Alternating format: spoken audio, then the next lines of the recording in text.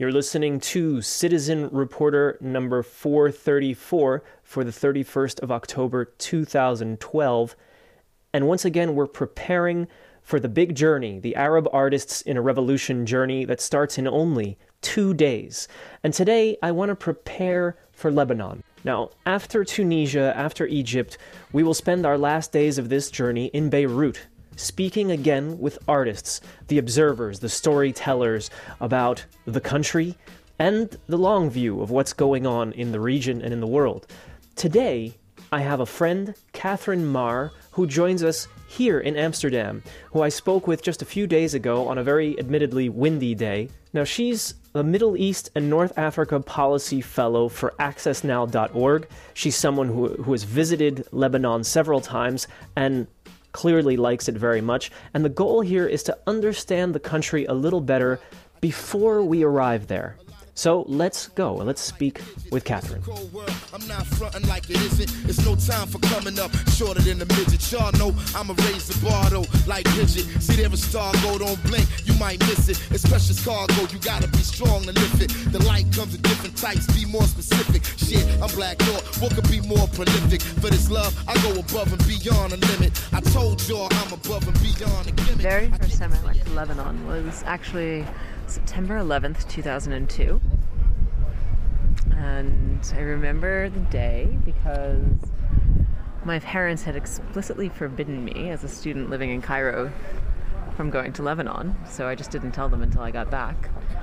And I went because I had friends who had recently been living in Egypt and had moved to Beirut to teach at a high school there, and they said it would be interesting for me to come get to know the country, and I thought, yeah, sure would be, and so I got on a plane. And, I mean, you, as a student of the world and different countries in the Middle East, you knew things about the country as you went in? I did. I didn't know much, though. I'd only been living in Egypt for about a year at that point, and Lebanon, I was so busy sort of absorbing information about Cairo and Egypt that Lebanon and its geography and its history, I was familiar with the fact that it had this sort of history of conflict and an uncomfortable relationship with its neighbors, but I just didn't know much about it. And so I spent much of my first visit actually learning and reading, carrying books around with me as I went, and spending my spare time just trying to understand a little bit more about the country I was in. Yeah. I mean, here I am about to embark on a trip that's about not just art, but also the artists as observers of the time we live in, the times we've been through. Do you find that, as apparently, people have said to me, Beirut is a place where you have to go if you want to learn about the story of the Middle East? I mean, not that there's just one story, but is that a place that needs to be part of such a journey that's about Arab art? Certainly for a journey that's about Arab art, no question in my mind. But the whole concept of what is Arab art is so open to interpretation. I mean, people don't even agree on what is an Arab. So the idea of agreeing on how that then can be applied to some sort of category of art or culture, or even within the arts themselves, like Arab painting, Arab music, it's a bit challenging. But I do think that Lebanon is a really sort of singular country and a singular culture, and one of the things that you have when you go there is that you are exposed to the full complexity of sort of the Ottoman Middle East, in the sense of you have 17 different religious identities living in one nation of 4.5 million people. You have a nation that has twice as many Lebanese outside it as it does in. So you have this culture that was rooted in the Phoenician ports and sort of and a trader culture that would travel around the region and pull from all of these diverse experiences and influences into its own culture. And so, there's something about Beirut being a port city. There's something about the history of movement within that particular geography that I think it's a really important place to stop and understand sort of an alternate context for the region. I mean, the way you describe it, and then you're not the only one describing it that way, it seems like such a place that everyone should get to know. But I remember, growing up in the U.S., the story of Lebanon is always I don't know. A story of conflict.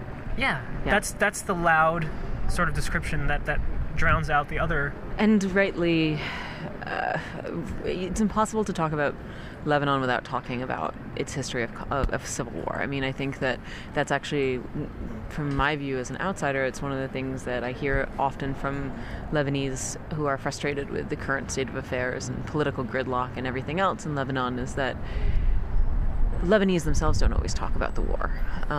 There has been almost a physical act of forgetting within the city itself, where the old souk, the downtown area that was so famous for its markets, for its warrens, for the richness and contact of cultures and identities and languages, was completely destroyed in the conflict and then bulldozed right after, and it turned into sort of a Disneyland of development. So it's an ersatz souk. In fact, what they call the Beirut souks is actually just a giant open-air luxury shopping mall, and quite beautiful, but it's still a giant open-air luxury shopping mall. And the old patterns of buildings, which are arranged around sort of a central circle and in an étoile pattern, just like you would find in a sort of a French city, which is very much sort of the French Ottoman style of architecture, are all rebuilt and lacking in sort of the context and culture that once was there. And so that to me is sort of the physical reminder of how the culture itself has done its best to step away from the past by not engaging with it. And the way that sort of the country exists today is a patchwork of alliances and band-aids over wounds that are not necessarily healed. The politicians in power are the same politicians that were warlords during the Civil War. They represent their tribes, not political identities or ideologies. And so you have to, in order to understand sort of the country as it exists, you have to understand that context for why Beirut is Beirut, why Lebanon is Lebanon. But it's very often hard to learn it from the Lebanese themselves. I think is one of the biggest challenges, because nobody really wants to talk about it. And rightly so. It was incredibly traumatic, and a huge number of people died, and the country was rent apart. Yeah. I've been reading things that you've written here and there in your social network life, and you have a love for Beirut, I think. It's a fair statement. What is it that you love so much about Beirut? And if it's a long list, go for it. If you want to make a short list, feel free. Yeah. Vitality. No, there's a vitality to the city that's really just remarkable. You mean young? No, just the city that never sleeps, right? Cairo is known within the region for never turning off the lights. If you want a pair of pants at 2 a.m, we will find you someone who can make you a pair of pants, not just somewhere you can buy it. Mm-hmm. Beirut has a different sensibility. It's easy to say in simplistic ways that, it's known as a party city, or it's known as a city where people from across the region come to go out and have a good time and go to bars and all of that. And that's true, but it's so much more than that. There's a culture of music and of arts and of the written word.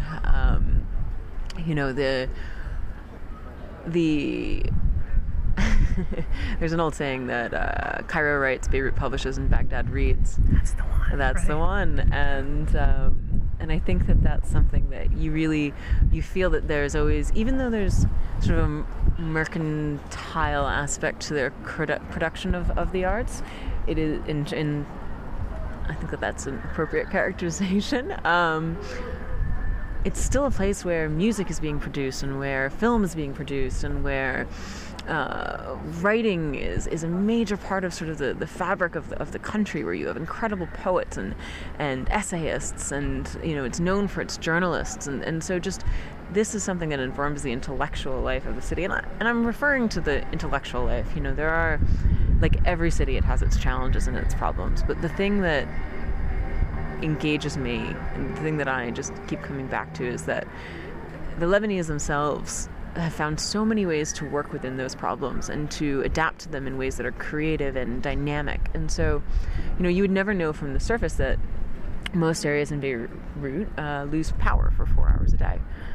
There's insufficient electricity to power the country. And so even in the capital city, 4 hours a day, it's so much worse in the countryside, but 4 hours a day in Beirut, the water is undrinkable, the traffic is snarled, but electricity, this fundamental thing that we think of as associated with anywhere outside of just rural, underdeveloped areas, you don't have it.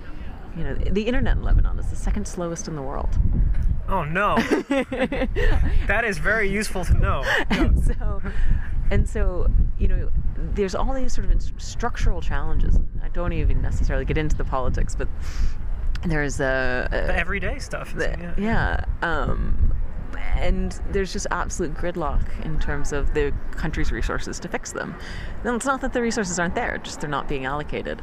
And yet the Lebanese find ways to live through it. And I think that in some ways, in living through it, makes them more creative, more ingenious in their abilities and ways of taking on sort of the challenges of life. And I just think I'm very drawn to that. I'm constantly impressed. I mean, I was there the other day, and the big thing was this pop-up restaurant just down the street in an old junkyard, and I was like, what? Where are we? Yeah, pop-up restaurant sounds very Brooklyn or Amsterdam. I know. Yeah. But no, it's purely Lebanese. There's Radio Beirut, which was a cafe/bar that was set up to facilitate the production of independent music, and it's just such a purely Beiruti production. It's just something that would happen in Beirut. The people who paint the steps go into neighborhoods and paint the steps that wind up the hills in myriads of different colors. That's Lebanon. Yeah, guerrilla art. Yeah, you've mentioned it a few times. I'm very looking forward to seeing that. It strikes me that it also seems like a place where there are countries in the world that when things are tough economically, in terms of peace, people leave. I'm from one of those places. People left because economically Portugal was in a terrible condition, and people wanted better. It seems like Lebanon has a different twist on that, where people may leave but they come back.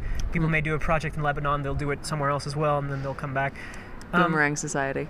Is that what that is? I mean, maybe. I mean, people aren't in a hurry to leave.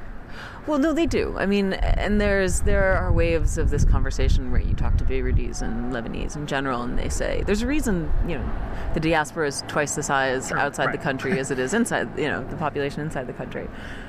But the thing that I'm always struck by is how many Lebanese you talk to, and they still just want to go home. It is one of those countries where it has, even among second generation, third generation, people have very strong ties.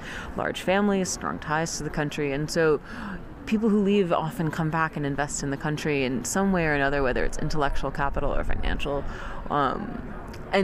And that, I think, enriches the culture of the place. I mean, I think that is the exchange of ideas, the entrepot of the region, because there's so much transfer going on between Paris and Australia and the United States and Canada and the rest of Europe. There's just constant sort of mixing. I mean, trying to get a plane ticket in the summer to go to Beirut. Yeah. Good luck, because everyone's going home. Yeah, I'm familiar with that situation in a different context. Yeah, coming home in the summer. There's something else that I can't avoid when I talk to some Lebanese, but also non-Lebanese familiar with the country. People always say, "Yeah, go now. Now's the time. It may not," and then comes up this sort of, "It may not be there in the near future." Now, is this over dramatic? I tend to think, the countries we've got are going to be there, and I mean, is this just something I'm going to hear a lot, or is that more of an outsider's view? This country may not be here. I mean, not to minimize sort of there are truths behind that, but it's more, not to minimize that, but every few years in Lebanon you hear it's about time for a war. Like the summer feels like we're going to have a war, and it is true that I think in some ways there's a lot of concern right now about what's happening next door in Syria. Right. And with good reason. The history of Syria and Lebanon is deeply intertwined, and are the relationships between sort of the governments and the politicians and even just the families themselves. You have families on both sides of the border they're the same people. They just have different nationalities because of the way that Lebanon was drawn. It was drawn by the French as an enclave for the Christians of the region up in the mountains under the French mandate. So when the Brits and the French divided up the region, and the Brits got Iraq and Basra because they wanted the oil and the sea, and then the French got Lebanon and Syria, and then they gave sort of the Lebanese mountains to what they thought was going to be primarily a Christian nation. And now demography has not bared that out for a variety of reasons, and it's perfectly normal. It never was a Christian nation. It was a nation of many, many different identities. And so the conflict in Syria, because of these historical linkages, it scares a lot of people that they're going to slide back into conflict without wanting to. And that the country they know will not be a country, or not as they know it now. That it will be a country in conflict. I don't think anybody actually thinks Lebanon is going to go away. It's not going to rejoin Syria. It's not going to, a greater Syria, as the Syrians there's a joke in Syria that what's the best part of Syria? Beirut. Okay. Okay. So that's not actually going to happen. There's no way that that's going to happen. But I think that there's a sense of that the center cannot hold. The current political situation in Lebanon is untenable. The infrastructure is a disaster. I mean, there is a real sense that there are fundamental problems here that must be addressed, but nobody knows how, and nobody knows what the cost of addressing those problems will be. And so, you have a country that is outside of the city. You have this sort of entire southern half of the country the government has no sovereign control over. It's ruled by a militia. It's ruled by Hezbollah. So there's a question about what is the integrity of Lebanon, and it's a legitimate question, but I'm not sure that it will ceasing to exist is different. It's just sort of what version will it take? Yeah. And so now is the time to... Well, and now is always the time. I say go once a year. Okay. That's what I try to do, because you see the changes. Now is as much a time as any other. I think that now is a very interesting time. I actually... had a lot of conversations when I was in Beirut 2 weeks ago with people who were bemoaning the state of affairs. And I do think that the state of affairs is bad, no question.